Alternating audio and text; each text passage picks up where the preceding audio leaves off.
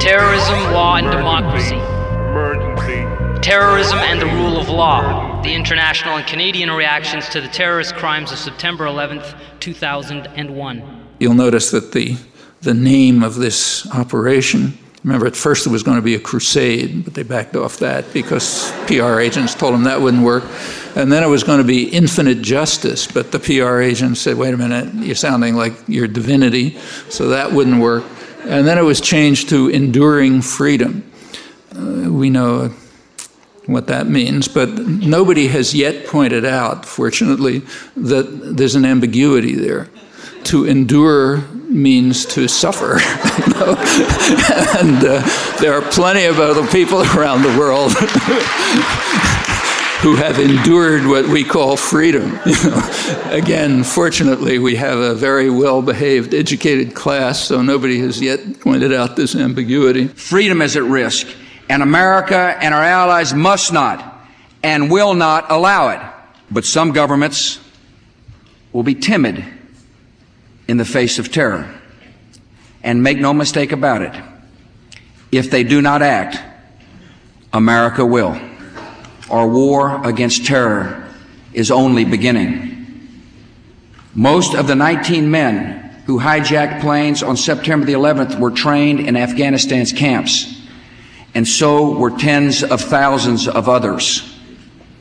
Thousands of dangerous killers, schooled in the methods of murder, often supported by outlaw regimes, are now spread throughout the world like ticking time bombs set to go off without warning.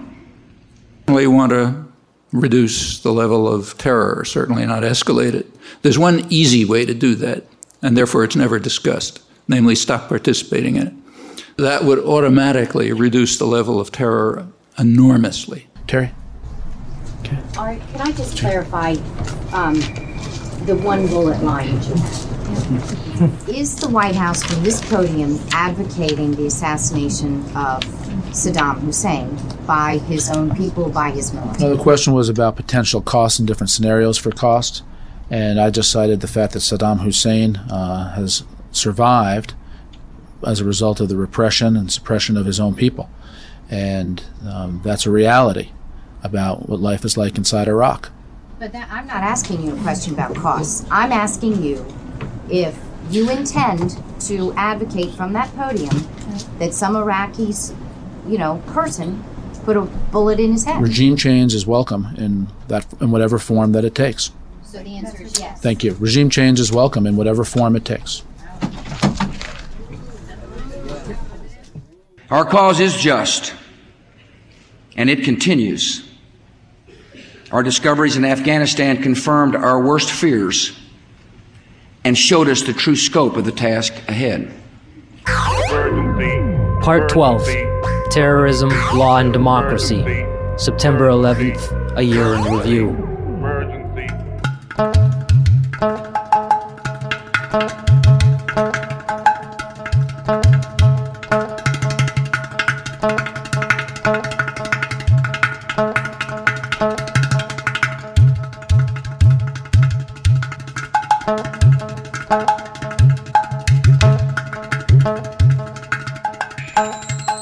Assalamu alaikum. This is Terrorism, Law, and Democracy, a documentary series examining the theme of terrorism and the rule of law in light of the international and Canadian reactions to the terrorist crimes of September 11th, 2001. My name is Khalid M. Safar. This is the 12th and final episode, September 11th, a year in review. The war on terrorism, domestically and internationally, continues to disrupt the basic principles of justice and is changing the balance between the rule of law, security, civil liberties, and human rights. The international rule of law is being split between the international cooperation of such institutions as the United Nations and its newly founded International Criminal Court, and the now avowed imperial aspirations of the United States under the Bush Doctrine of American internationalism. Here in Canada, on the 20th anniversary of the constitutional consecration of our basic civil and human rights in the Canadian Charter of Rights and Freedoms, our approach to criminal law and our response to international obligations against terrorism are threatening the principles of fundamental justice for both citizens and non-citizens. In the aftermath of 9/11, the Canadian government elaborated a national anti-terrorism strategy that included expanded powers for law enforcement and intelligence agencies, an expanded national security commitment here and abroad, the introduction of such measures as preventative arrest and secret evidence that challenge the tenets of common law practice and civil and legal rights, and the inclusion of international objectives within our national legislation. The centerpiece of the anti-terrorism strategy is Bill C-36. In its basic structure, it reflects the problematic preventative philosophy adopted by the international community and particularly the new anti-terrorism legislation introduced by Occidental governments. The war on terrorism, however, is not a product of 9/11 alone, but was announced 7 months earlier by President George Bush in his first State of the Union address on February 27, 2001. He announced a new American-led world order, that of American internationalism.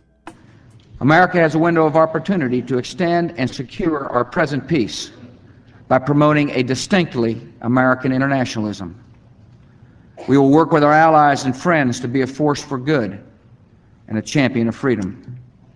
We'll work for free markets, free trade, and freedom from oppression. Nations making progress toward freedom will find America is their friend. We'll promote our values. We'll promote the peace. And we need a strong military to keep the peace. But our military was shaped to confront the challenges of the past.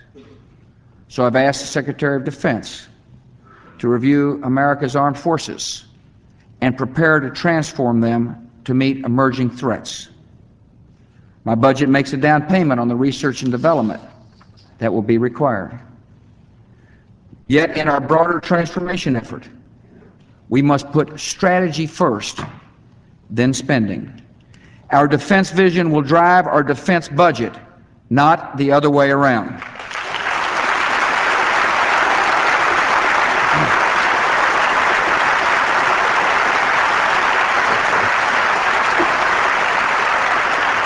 Our nation also needs a clear strategy to confront the threats of the 21st century, threats that are more widespread and less certain.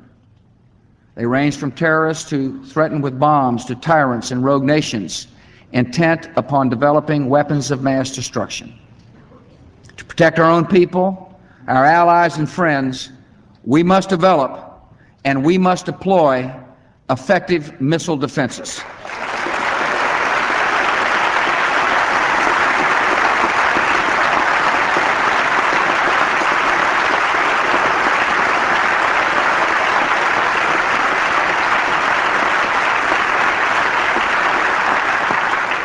And as we transform our military, we can discard Cold War relics and reduce our own nuclear forces to reflect today's needs. A strong America is the world's best hope for peace and freedom. Yet the cause of freedom rests on more than our ability to defend ourselves and our allies. Freedom is exported every day as we ship goods and products that improve the lives of millions of people. Free trade brings greater political and personal freedom. Each of the previous 5 presidents has had the ability to negotiate far-reaching trade agreements. Tonight, I ask you to give me the strong hand of Presidential Trade Promotion Authority and to do so quickly.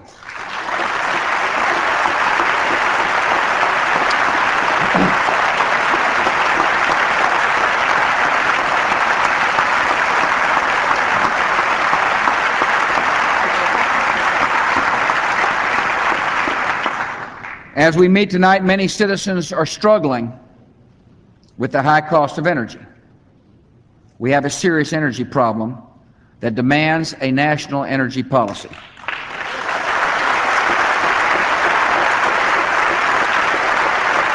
The war on terrorism invokes the language of good and evil, not only in the United States, but in our own parliament. This language of good and evil in the doctrine of George Bush is American internationalism, is first of all a very long task with potentially no end in sight, justifying the remittance of civil liberties and the principles of justice ad infinitum. In his State of the Union address on January 27, 2002, President George Bush outlined the three main goals of his security doctrine: homeland security, international security in the form of a war on terrorism, the prevention of terrorism, and the elimination of threats by weapons of mass destruction. The third goal was the security and expansion of American economic superiority and primacy. The equation of security and economic security in international discourse, in international legislation, and in national legislation, including Canada's, elevates economic crimes and the economic security of the private and public sector to the level of national security. Our first priority must always be the security of our nation, and that will be reflected in the budget I send to Congress. My budget supports three great goals for America. We will win this war, we'll protect our homeland, and we will revive our economy. Once we have funded our national security and our homeland security, the final great priority of my budget is economic security for the American people.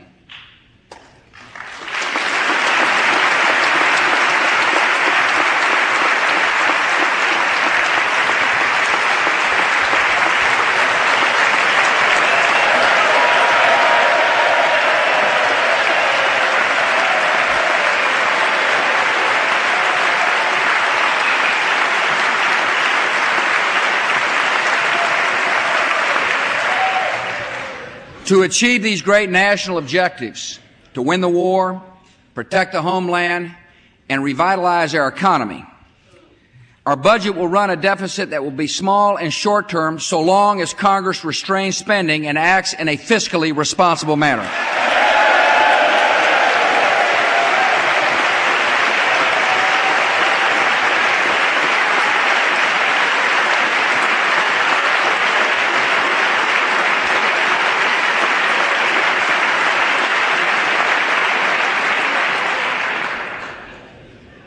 We have clear priorities, and we must act at home with the same purpose and resolve we have shown overseas. We'll prevail in the war, and we will defeat this recession.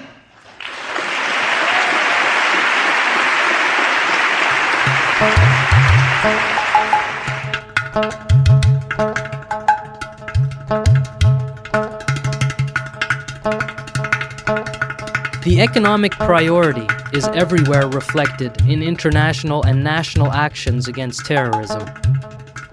Canada's own definitions of terrorist activities and groups, and of secrets and threats to national security and interests, include the economic security of both public and private infrastructures. The economic imperatives of free trade and global capital is an essential consideration in the war against terrorism. Very few people have actually sat down to chew over the bill. All they've done is digested summaries of the bill from various groups. But if you read the actual bill, it's clear as a bell that a lot of this bill has nothing to do with terrorism. For instance, they've amended the Official Secrets Act to describe an act that's prejudicial to the safety or interests of the state to include if a person, and I'm quoting here, adversely affects the stability of the Canadian economy, the financial system, or any financial market in Canada without reasonable economic or financial justification, end quote. So if a person calls for a boycott of a publicly traded company or a stock market on ethical, environmental, or other reasons that it's not reasonably economic or financial, that is an act of terrorism. This is how far this bill goes. We started this series by exploring the theme of terrorism and the events of 9/11. Noam Chomsky distinguished state terrorism, low-intensity warfare, and the concept of terrorism as it involves political alignment, where, for example, a terrorist for one might be a liberator for another. What is terrorism? Been assuming we understand it, but what is it? Well, there happen to be some easy answers to this. There is an official definition. You can find it in the U.S. Code or in U.S. Army manuals. Brief statement of it, taken from a U.S. Army manual, is fair enough, is that terror is the calculated use of violence or the threat of violence to attain political or religious ideological goals through intimidation, coercion, or instilling fear. That's terrorism. That's a fair enough definition. I think it's reasonable to accept that. The problem is it can't be accepted, because if you accept that, all the wrong consequences follow. Now, there is a major effort right now at the UN to try to develop a comprehensive treaty on terrorism. When Kofi Annan got the Nobel Prize, you'll notice he was reported as saying we should stop wasting time on this and really get down to it. But there's a problem. If you use the official definition of terrorism in the comprehensive treaty, you're going to get completely the wrong results. So that can't be done. In fact, it's even worse than that. If you take a look at the definition of low-intensity warfare, which is official U.S. policy, you find that it's a very close paraphrase of what I just read. In fact, low-intensity conflict is just another name for terrorism. That's why all countries, as far as I know, call whatever horrendous acts they're carrying out counterterrorism. We happen to call it counterinsurgency or low-intensity conflict. So that's a serious problem. You can't use the actual definitions. You got to carefully find a definition that doesn't have all the wrong consequences. There are some other problems. Some of them came up in December 1987 at the peak of the first war on terrorism. That's when furor over the plague was peaking.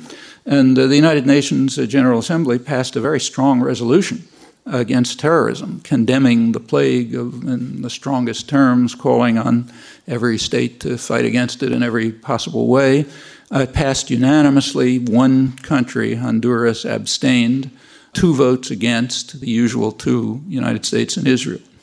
Why should the United States and Israel vote against a major resolution condemning terrorism in the strongest terms? In fact, pretty much the terms that the Reagan administration was using. Well, there's a reason.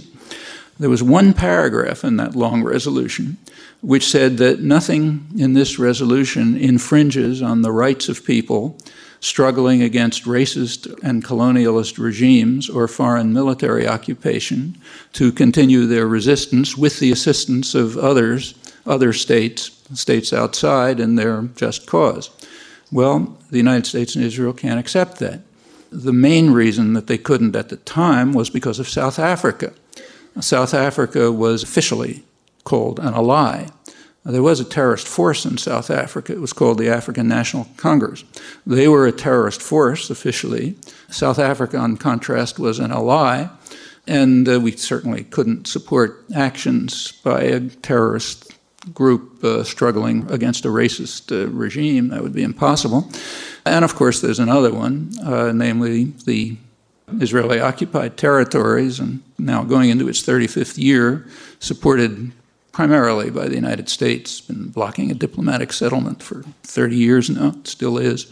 And you can't have that. There was another one at the time. Israel was occupying southern Lebanon and was being combated by what the U.S. calls a terrorist force, Hezbollah, which in fact succeeded in driving Israel out of Lebanon.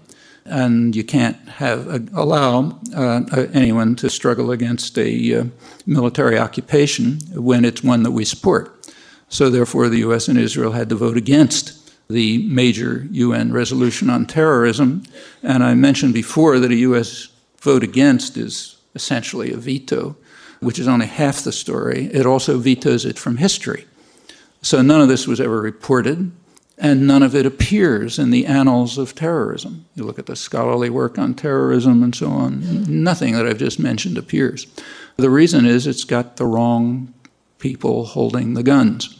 You have to carefully hone the definitions and the scholarship and so on so that you come out with the right conclusions. Otherwise, it's not respectable scholarship and honorable journalism. These are some of the problems that are hampering the effort to develop a comprehensive treaty against terrorism.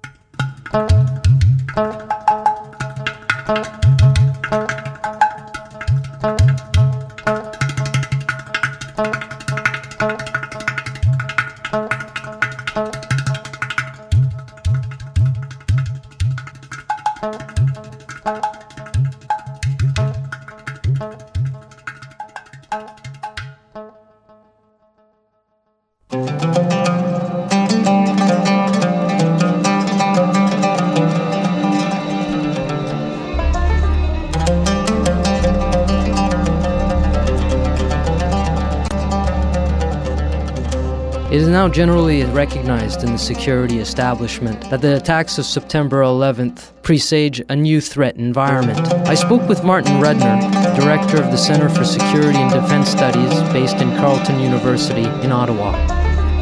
I spoke with Professor Redner about development issues and security issues post-September 11th in the Middle East and internationally. What are the main development issues post-September 11th? Well, much of my work in the development field concentrates on the countries of Southeast Asia and the countries of the Middle East.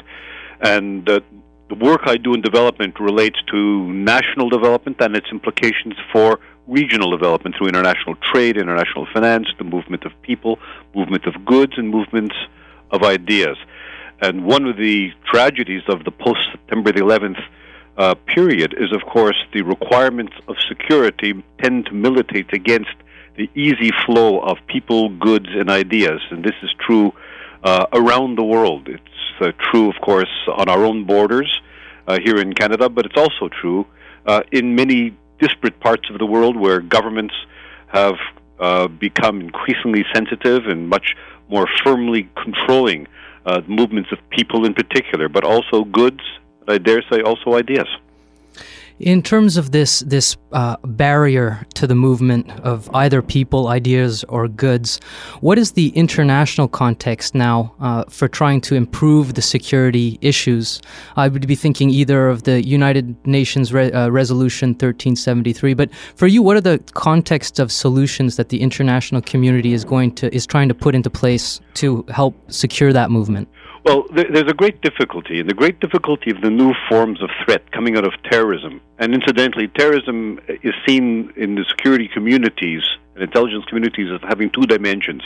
One is the global militant threat, and the other is the criminal element of threat. And some terrorist groups, in fact, align themselves with criminal terrorist groups, but they're two distinct threats. And the problem here, of course, is both militant terrorists and militant criminals tend to be embedded in society. They don't wear uniforms. They don't acknowledge a formal command structure. They are cellular, they are network, but mostly they're embedded in society. The difficulty, of course, then is identifying people. And one doesn't want to identify people by racial profiling. One must identify people or goods or even ideas by their intrinsic character. Now, let's say, for example, interceptions of communications. We know that terrorist groups communicate their plans and intentions, and sometimes they communicate them over telephone or even over internet. They're usually encrypted. There's a technology of encrypted called steganography, where one could distort, if you will, single bytes of code in, let's say, a large photograph which you are transmitting through the internet as an attachment. And a person receiving it will see it mostly as a photograph with perhaps minute distortions in the picture. And those distortions contain embedded communications, messages, which terrorists will use to communicate their intentions, their plans, their own discourse as terrorist organizations. The difficulty is, of course, that there's tens of millions of email messages and attachments being sent every hour. And the intelligence community has not only to intercept these, but you have to identify which one contains the hidden messages, the steganography, and the encrypted code. Then you have to try to break the codes using extremely powerful computers, and then you might even have to translate from whatever language into the language of the country which is doing the intercepting and protecting its security. And you must do this in real time because tomorrow may be too late. So you could see the kinds of challenges just on communications that the new threat environment poses for the security and intelligence community at a time of massive flows of information and communications across borders, and in fact, globally. This new threat environment in which, as you point out, militant terrorists can become confused or network with militant criminals. Has post-September 11th, are we going to be redefining how we understand terrorism, not just the technological means available to them, but the very motivations and global impact that the new terrorism environment could create for us? Oh, yes, and that is taking place. And let me give you elements of an example. Just recently, the border controls in Oman, in the Middle East, identified a person coming through carrying a Canadian passport, which was a valid passport, having a valid visa from Pakistan, but who traveled from Singapore, where that person is alleged to have planned and indeed plotted terrorist attacks on the Philippines and on Malaysia and on Indonesia, coming out of Afghanistan. And he, in fact, was Canadian and was detained by Oman, returned to Canada, and in Canada he apparently agreed to be interrogated by the United States. So you could see the global dimensions, events taking place in Singapore or the Philippines, planned in Afghanistan, leading to arrests in Oman. This is global responses to global terrorism. Beyond the work that's already been done and the discussions about integrations of law enforcement, investigations, and interdiction, how do you see the next year developing from the perspective of law enforcement and international cooperation? These arrests that have to be done in different places for crimes planned in other parts of the world to affect other parts of the world. Where do you see the planning sector in terms of international security going with its agenda to try and prevent this new threat environment? Well, you will raise probably the greatest single challenge to the security and law enforcement community, and that's the difference between intelligence on the one hand and security, and law enforcement on the other hand and security. The law enforcement agencies around the world have always cooperated closely, and that's part of an international understanding that criminality is a threat to the economy, to public safety, and the well-being of virtually everyone. The difficulty is, of course, that law enforcement has its own requirements. You must gather evidence in certain ways. It must be presented in ways which accord with law and can be presented in open court and challenged by a defendant. And we have an entire legal process for that. And in international exchanges of information for law enforcement, steps are taken very carefully to ensure that the evidence is untainted. In intelligence, we have a totally different ethos, if you will. The point of intelligence is quite literally to steal secrets. And in this case, to steal the secrets of terrorist groups who are planning attacks. Now, much of that evidence is gained through, all of it almost, isn't gained through informers, and the rest of it is gained on the whole from interceptions of their communications, all of which is legal. But you can never disclose your source, because if you think of it for a moment, disclosure of source is a warning to the adversary, the opposite, of course, of law enforcement thinking. Therefore, the intelligence services can never disclose sources. They will never disclose method. And therefore, intelligence cannot be brought into open court. Does that kind of explain then maybe the firm conviction immediately after the terrorist attacks of September 11th that Al-Qaeda was the source and culprit behind those crimes, but it took almost a year, really until September, to crack the leadership and make the arrests and get the admissions internationally from some of the planners? Is that difference seen in the evidence presented publicly? Oh, yes. Well, let's put it this way. We know that the intelligence community had significant intelligence on Al-Qaeda and its intentions, but there were two problems. How can you use the information? And secondly, how can you use it in a way which can be made public and even justiciable. Now, for example, using it for the intelligence community to share its intelligence, let's say for CIA in the United States, to share intelligence with FBI was illegal under United States law. And the CIA observed the law, just like in Canada. If our own communication security establishment intercepts communications of a certain sort, it cannot, by law, use it for domestic purposes of law enforcement. Up until Bill C-36 was enacted last fall, was the Anti-Terrorism Act. That would have been illegal.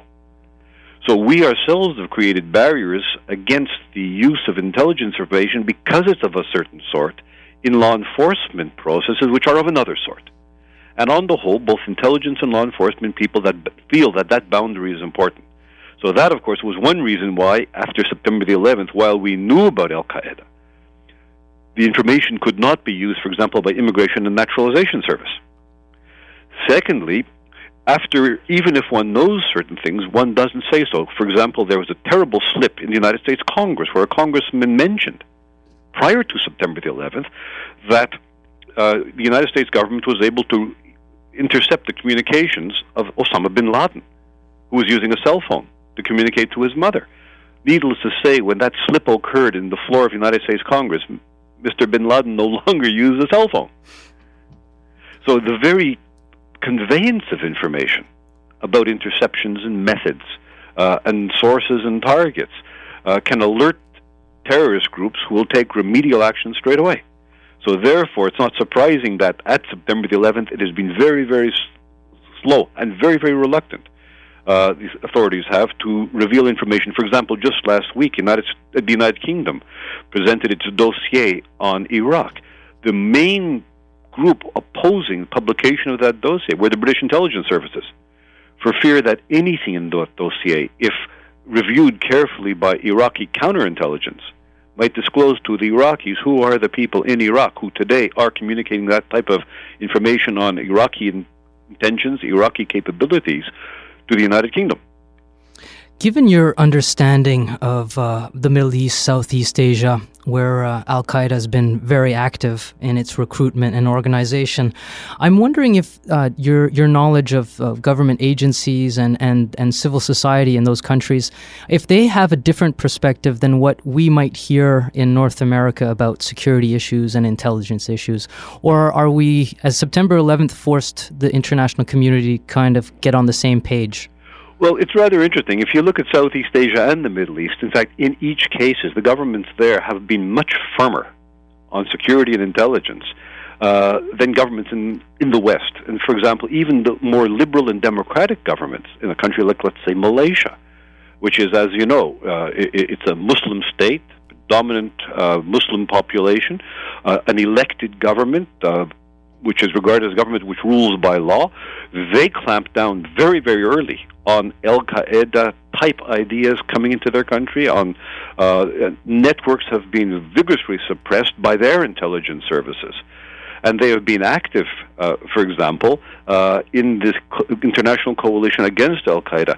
Now, there are reports that an Al-Qaeda meeting prior to the attack on the Trade Center took place in Kuala Lumpur. It was monitored, in fact, by the Malaysians. The information was given to the United States. The difficulty was the U.S. CIA, by law, couldn't use that information. And we know that now because it's been disclosed at the congressional hearings.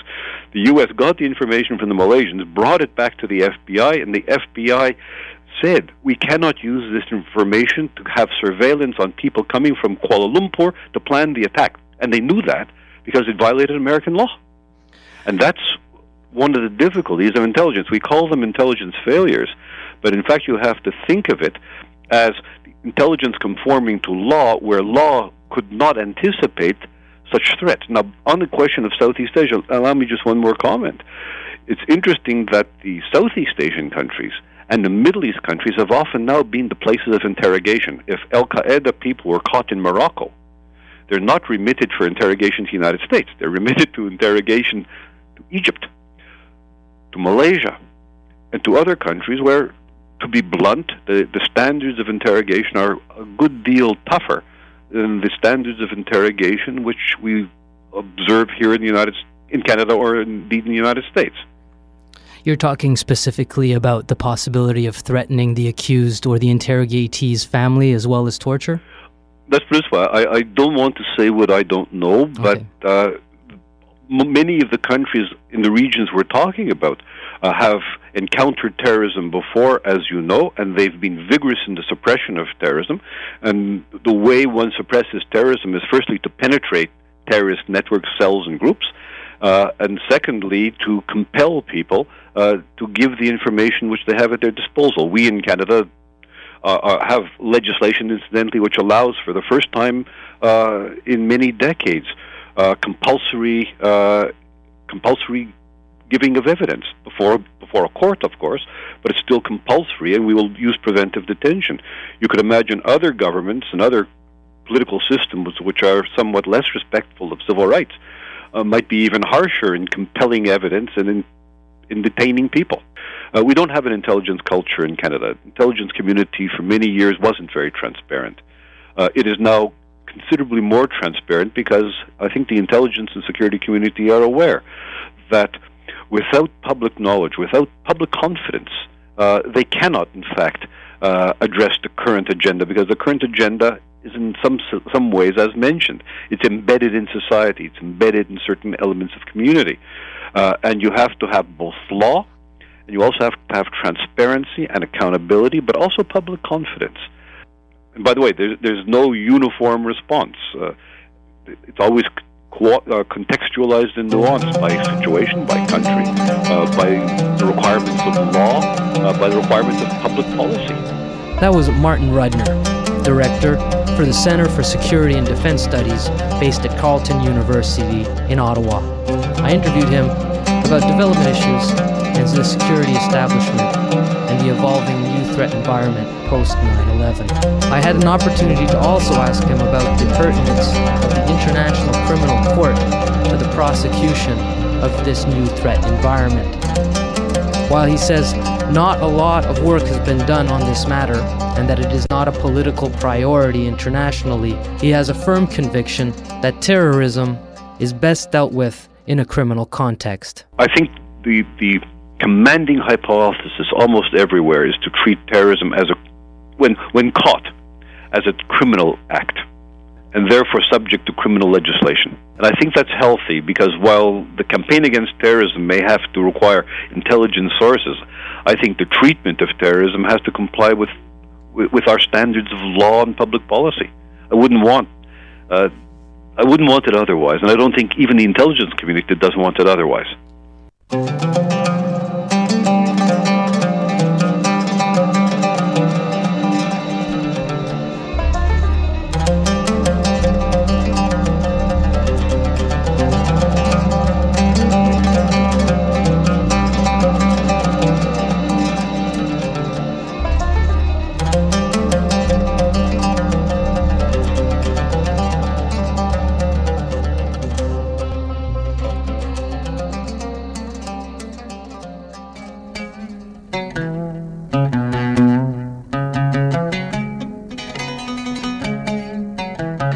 One would have thought that the events of September 11th, 2001 would have been ideally dealt in the developing jurisdiction and competence of an international criminal court.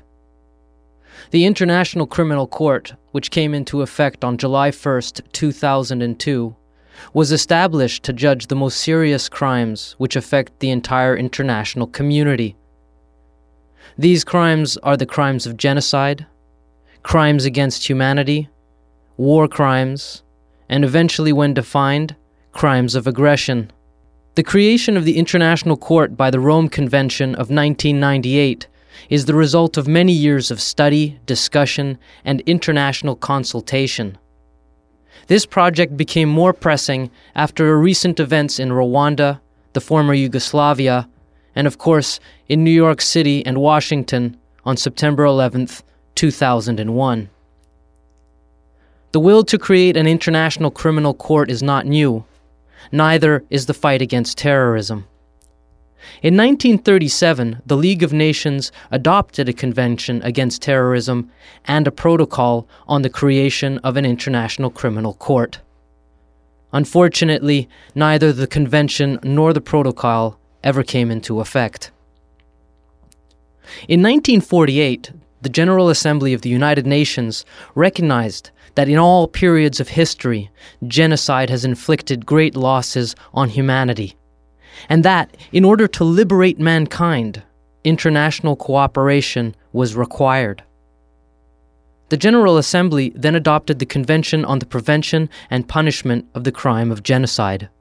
In the same resolution, the General Assembly invited the International Law Commission to study the desirability and possibility of establishing an international judicial organ for the trials of persons charged with genocide. Following the Commission's conclusions, the General Assembly established a committee to prepare proposals relating to the establishment of such a court. In 1951, the committee prepared a draft statute. However, the General Assembly decided to postpone considerations of this statute pending the adoption of a definition of aggression. In December 1993, the conflict in former Yugoslavia erupted. In an effort to bring an end to human suffering, the United Nations Security Council established an ad hoc international criminal court for the former Yugoslavia. Its mandate to hold individuals accountable for those atrocities and by so doing to deter similar crimes in the future. At its 82nd session, the General Assembly decided to convene the United Nations Diplomatic Conference of Plenipotentiaries for the establishment of an international court. The international community finally met in Rome in June 1998 to finalize this draft statute, which, when ratified, would establish the International Criminal Court. The Rome Statute was adopted on June 18, 1998, and gave effect on July 1, 2002, to the International Criminal Court, now ratified by 77 countries. The jurisdiction of the International Criminal Court will be exercised over persons who commit serious crimes of international concern after July 1, 2002. Intended to complement national criminal jurisdictions, the Criminal Court defines and covers crimes of genocide, crimes against humanity, war crimes, and eventually, when defined, crimes of aggression. Defined in the Rome Statute for the International Criminal Court, the crime of genocide means acts committed with the intent to destroy, in whole or in part, a national, ethnic, racial, or religious group. These acts include killing members of a group, intentionally inflicting on the group conditions of life calculated to bring about its physical destruction, in whole or in part, and imposing measures intended to prevent birth and growth within the groups. Rwanda would be an example. The Rome Statute identifies 10 categories of crimes against humanity, directed against civilian populations who have no knowledge of the attack. These crimes are murder, extermination, enslavement, deportation and forcible transfers, imprisonment or severe deprivation of physical liberty in violation of fundamental rules of international law, torture, rape, sexual slavery, persecutions of identifiable groups or collectivities on political, racial, national, ethnic, cultural, religious, or gender lines, enforced disappearance of persons, the crime of apartheid, and other inhuman acts of similar character, which cause great suffering, serious injury to body, mental, or physical health. The definition of war crimes hinges on grave breaches of the 1949 Geneva Conventions, which protect, among others, the injured or ill from the military, prisoners of war, and civilian populations. Acts against persons or property include willfully killing, torture or inhuman treatment, including biological experiments, willfully causing great suffering or serious injury to body or health, extensive destruction and appropriation of property not justified by military necessity, compelling a prisoner of war or other protected person to serve in forces of a hostile power, depriving a prisoner of war or other protected persons of the rights of fair and regular trial, unlawful deportation or transfer or unlawful confinement, and the taking of hostages. Other serious violations of laws which constitute crimes against humanity and war crimes include intentionally directing attacks against civilian objects which are not military objectives, intentionally launching an attack in the knowledge that such attack will cause incidental loss of life or injury to civilians or damage to civilian objects or widespread long-term severe damage to natural environments. Bill Graham, Canada's Foreign Affairs Minister, talks about the importance of the International Criminal Court in the context of terrorism, the rule of law, and democracy, a priority which has been lost in the developing war on terrorism. L'adoption du statut de la Cour pénale internationale par la Conférence de Rome en 1998 était une réponse bien tardive aux sortes de millions de civils qui ont perdu la vie ou la santé, sans compter de leurs biens, leurs familles et leurs amis, dans des conflits souvent trop souvent dans le siècle dernier et même dans le jour. Le Canada est connu comme chef de file mondial dans ses efforts déployés pour créer la Cour permanente. En septembre 2000, il a lancé la campagne en faveur de la Cour permanente afin de fournir les outils et les connaissances nécessaires pour aider les pays à ratifier le statut de la Cour. Dans le cadre de cette campagne, le Canada a participé au financement d'ateliers et de conférences organisées en Afrique, en Amérique latine, dans les Caraïbes, dans le Pacifique Sud, en Asie et au Moyen-Orient. Et on a envoyé des experts. En faisant la promotion de la Cour, le Canada contribue à la primauté du droit dans le monde. La création de la Cour garantira que les auteurs des crimes les plus graves perpétrés par l'homme, les génocides, les crimes de guerre et les crimes contre l'humanité, seront tenus responsables de leurs actes. La Cour assure également que les responsables de ces actes sont traités conformément aux garanties judiciaires fondamentales, ce qui renforcera la primauté des droits et le respect des droits de la personne. Comme chacun ici le sait, l'absence dans certains domaines d'un réel mécanisme qui permet d'assurer le respect des normes auxquelles nous prétendons nous souscrire est une des faiblesses du système juridique international. Cette Cour nous montrera comment nous pouvons remédier à cette défiance du système de gouvernance mondiale.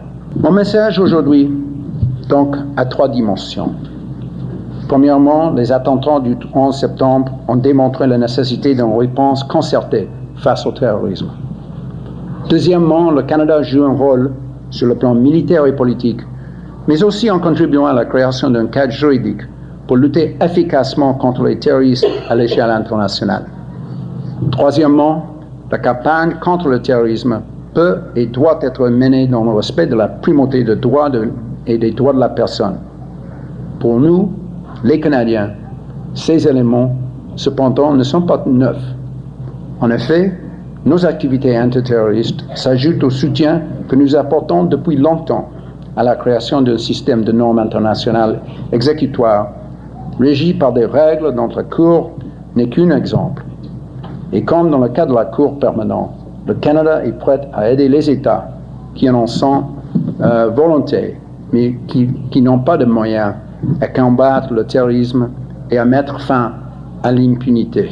And taking to heart the lessons we learn here in accommodating the need for us to live in a secure and stable society free from terror while guaranteeing those human rights which make our democracy so important for all of us. I thank you all very much. That was Bill Graham, Canada's Foreign Affairs Minister, discussing the importance of the International Criminal Court and its pertinence to the war on terrorism. The United States is the principal opponent of the ICC. For good reason, beyond its resistance to any international oversight of its actions. The definitions of war crimes prohibit the use of America's preferred military strategies of overwhelming force and preferred armaments, while holding U.S. personnel and officials responsible for civilian deaths or so-called collateral damage. The entire point of the defense planning guidance that underpins the U.S. military reformation and reorientation, as well as the national security strategy recently presented by President Bush, would be criminal if the ICC became an effective institution. In order to undermine the ICC and intent on elaborating its right to act unilaterally, the Bush administration last spring reneged its ratification of the 1969 Vienna Convention, which regulates international treaties. Normally, nations, if they do not ratify a treaty or convention, must not act against the goals and objectives developed by the international community. With this amendment, the U.S. announced it would not ratify the Rome Convention and intended to seek immunity for its military personnel. Under threat that the U.S. would pull out of peacekeeping missions, the United Nations Security Council granted this immunity for a year, and renewably so in July. At the same time, the American administration has approached individual member states to the ICC to sign individual immunity deals. At least 7 countries have done so, and the European Union, in October, will decide if it will let members do the same, essentially undermining the court and the rule of international law.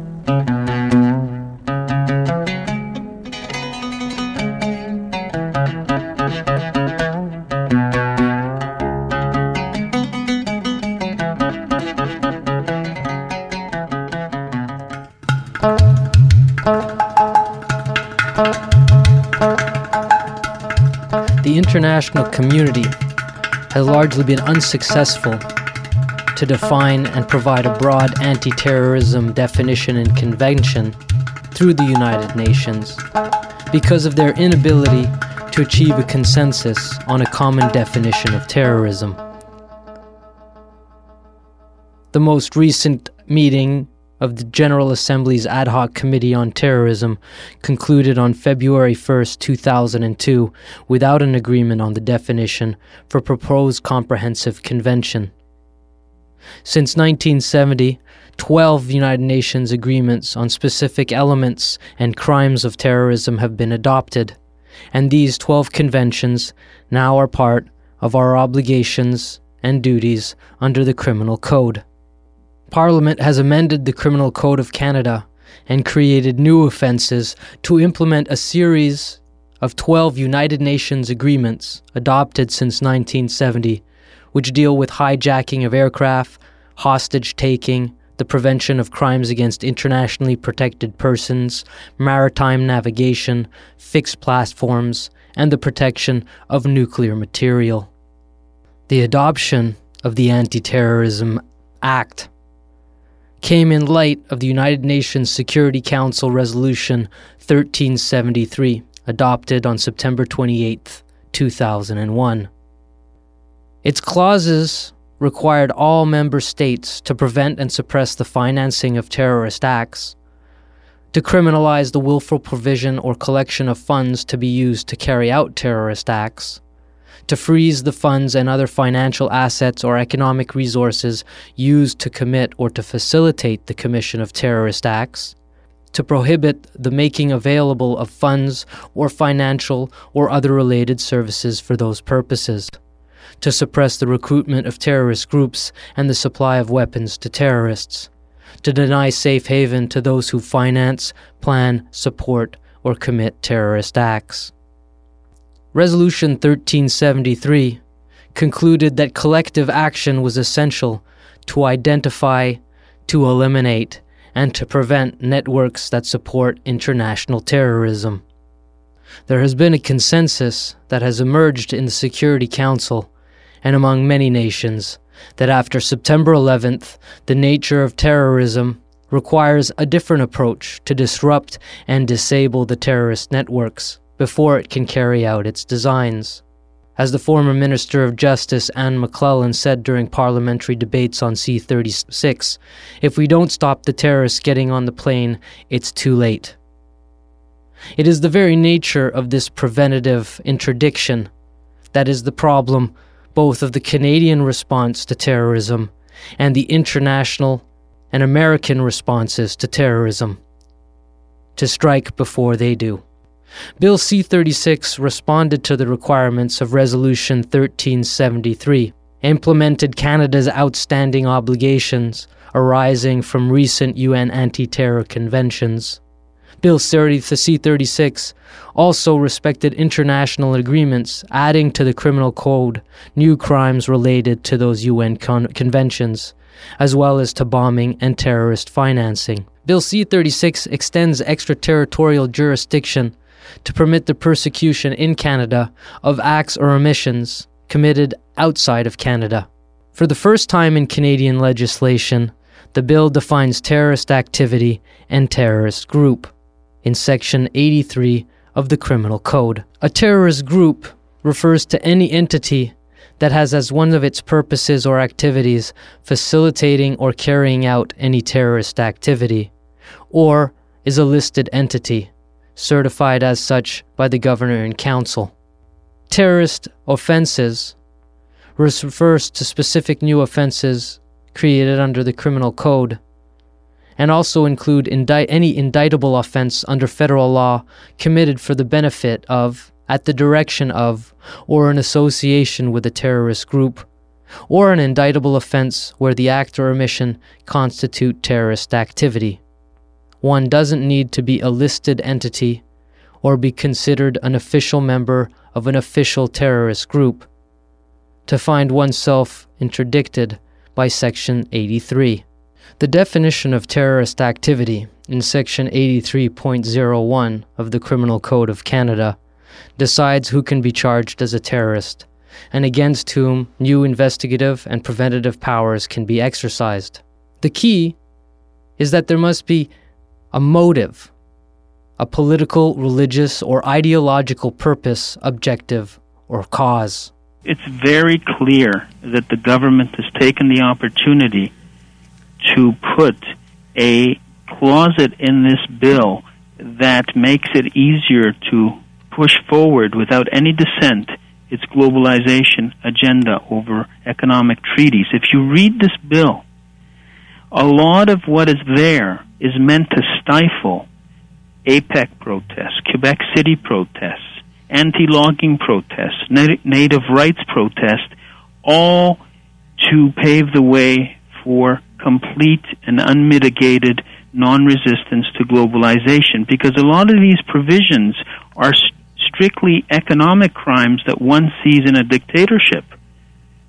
And so there is absolutely no basis for these provisions with respect to not being able to, for instance, call for a boycott on anything but reasonable economic and financial justification. What does that have to do with violent terrorist attacks? Absolutely nothing. So people should be seeing through this bill. Now, RCMP Commissioner Zarkardelli was asked and reported to have replied the other day, could this anti-terrorism bill have been used against the protesters in Quebec City? And he said, although he didn't think he would, yes, it could have been used against the protesters. Well, there's your answer right there. How do peaceful protesters at an anti-globalization protest come under as terrorists? In the second episode of this documentary series, we examined the historical pattern of Canada's management of security threats.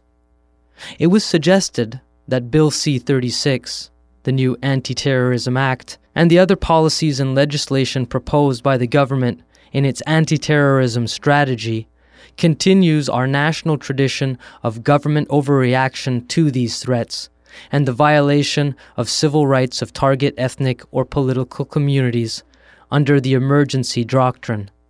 That is, the federal government's constitutional powers to manage the nation and pass such laws as needed to maintain the peace, order, and good government of Canada. Bill C-36 was called an Act to amend the Criminal Code, the Official Secrets Act, the Canadian Evidence Act, the Proceeds of Crime Money Laundering Act, and other acts, and to enact measures respecting the registration of charities in order to combat terrorism. It became law on December 24th, 2001. The government's anti-terrorism plan aims to interdict terrorist acts and to investigate, identify, and dismantle terrorist infrastructures and groups with the objectives of securing public safety and of preventing damage to economic activity by expanding the powers of law enforcement and national security agencies. This plan reflects the international tendency to associate security, safety, and economic activity. Bill C-36 is at the heart of our national strategy. It defines terrorist activities and groups. It provides far-reaching investigative tools to identify and prosecute not only such entities, but those who knowingly support or facilitate, financially or otherwise, such activities. It creates new sentences and provisions for terrorist offenses committed in or out of Canada. It provides for preventative arrest, for the compulsory giving of evidence, for secret hearings where the detainees and the accused never hear or see the evidence, which may never be unlocked from its files of secrecy. It compels individuals with relevant information to provide that information before a judge. We presented the views of Richard Mosley, an Assistant Deputy Minister in charge of Criminal Law Policy and Community Justice at the Department of Justice Canada. He argued that the new Anti-Terrorism Act was a product of healthy democratic processes and a valid exercise of preventative power, and that much of the substance of the law and amendments proposed to many of Canada's present legislations were in fact planned and on the books for the last 10 years. We have heard in this documentary series various perspectives in support of Bill C-36, the new Anti-Terrorism Act, and many views in opposition of it. The question we really have to ask is, how repressive do we need to become in order to defeat it?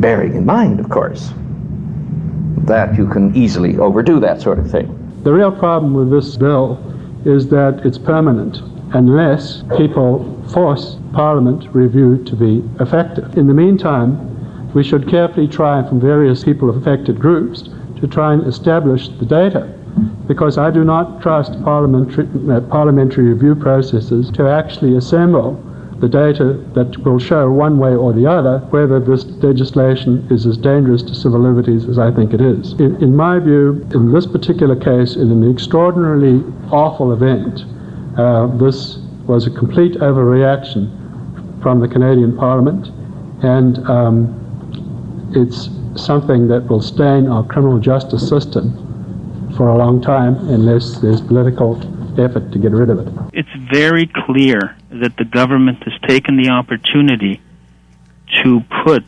a closet in this bill that makes it easier to push forward without any dissent its globalization agenda over economic treaties. If you read this bill, a lot of what is there is meant to stifle APEC protests, Quebec City protests, anti-logging protests, native rights protests, all to pave the way for complete and unmitigated non-resistance to globalization, because a lot of these provisions are strictly economic crimes that one sees in a dictatorship.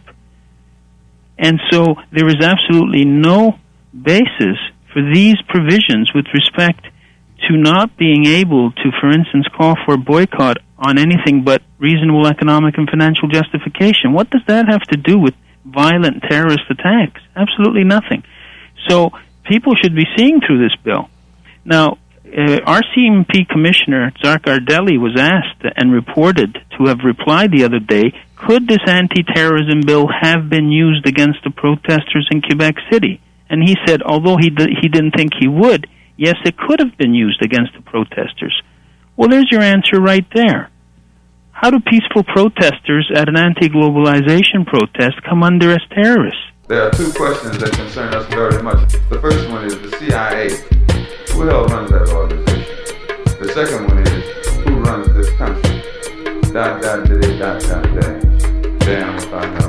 Brothers and sisters, thank you very much. What is terrorism? Been assuming we understand it, but what is it?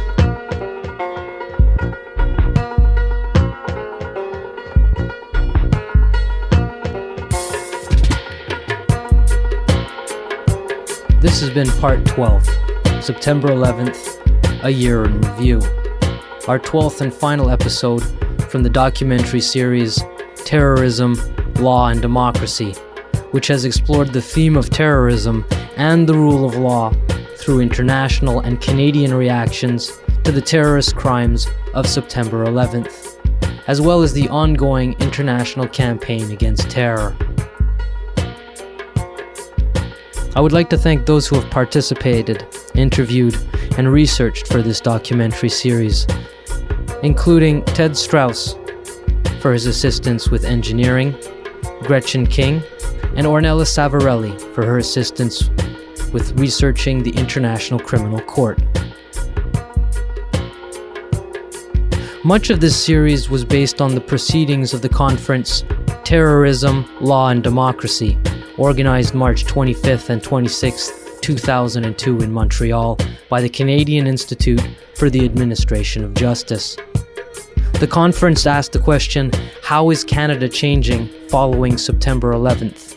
And provided for reflection on the need to maintain a balance between protection of public security and fundamental rights, especially if September 11th turned out to be a true breaking point in the relationship that most democratic societies maintain between imperatives of public security and the ideals of freedom promoted by the theory of fundamental human rights. I would like to thank the CIAJ for making these audio transcripts available for rebroadcast. You can visit their website at www.ciaj-icaj.ca. I was Khalid M. Safar, and this has been a long-term memory radio presentation from CKUT 90.3 FM in Montreal, the People's Power Station. Wishing you peace and keep fighting for a brighter day.